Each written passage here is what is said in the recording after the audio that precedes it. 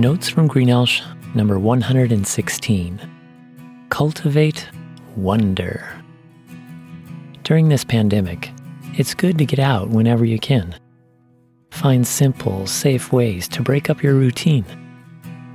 Today's a beautiful summer day, so I rode my bike to the beach. Riding gives me a different perspective than driving. The slower pace offers sensations easily missed when whizzing by in a car. At the beach, the warm sand massaged my feet, and a refreshing breeze tingled my skin. In the afternoon sun, under a cheerful blue sky, pelicans dive-bombed the sparkling ocean, hunting for fish. People frolicked along the shore, surfing, swimming, jumping waves, skimboarding, playing catch, and building castles. Further inland, many others watched from the refuge of their colorful umbrellas, or just basked in the sun. I took advantage of the low tide and waded out to a bank of rocks. As I observed the microcosm of marine life in the exposed tide pools, an exuberant boy ran up with a hat full of water. "I caught a crab," he exclaimed. He eagerly showed me his prize. I looked down at a tiny, beady-eyed crustacean, which stared back at me in bewilderment. Then the boy's little brother caught up and chimed in, "We caught a crab! We caught a crab!" I laughed and joined in their excitement by congratulating them. With the fabric hat quickly losing its seawater, they rushed off to proudly show their father. I strolled further down the beach. Conversations and laughter joined the lapping waves in a medley of joyful song. A young girl sunk her feet into the quicksand left by receding waves. Then she jumped up and down, splashing the puddle and smiling at me. "I'm at the beach! I'm at the beach!" she happily declared. I returned her smile, gave 2 thumbs up, and replied, "Yay!" The enthusiasm of these children encouraged me. They awed and wondered at the simple pleasures of the beach. I can see why Jesus taught that in order to enter his kingdom, you must change to be like a child. Life in God's kingdom requires a tender, receptive heart, which includes meekness, humility, sincerity, trust, and teachability. I want to be open to wonder, to discover, and to be surprised.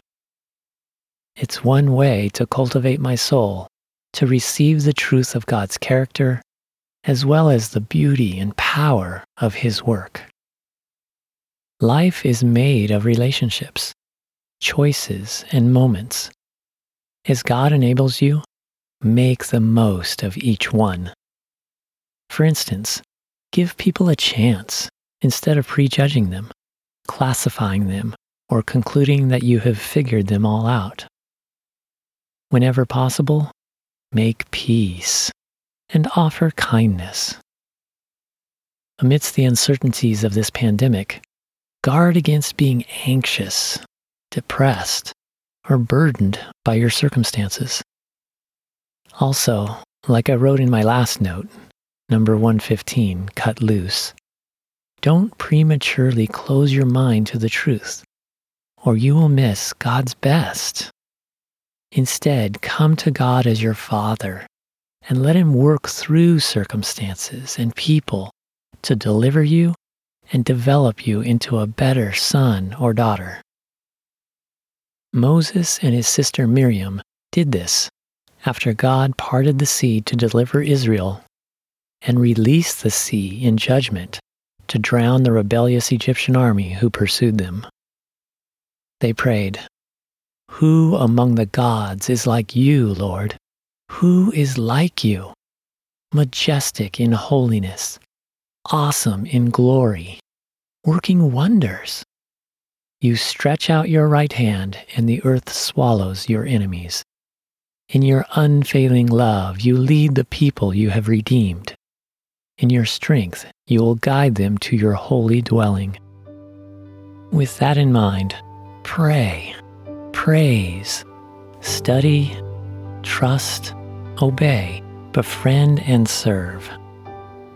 In the process of doing these things, seek to increase your discovery of God's goodness, and it will lead to a positive change in your mind and your life. You'll be blessed to see anew the glory of God in His character, His purpose, His mission, His creation, and His people. Then, as an ambassador of reconciliation, become a part of making God's glory known. Declare and demonstrate how great and lovely God and His ways are, so others can experience knowing Him also.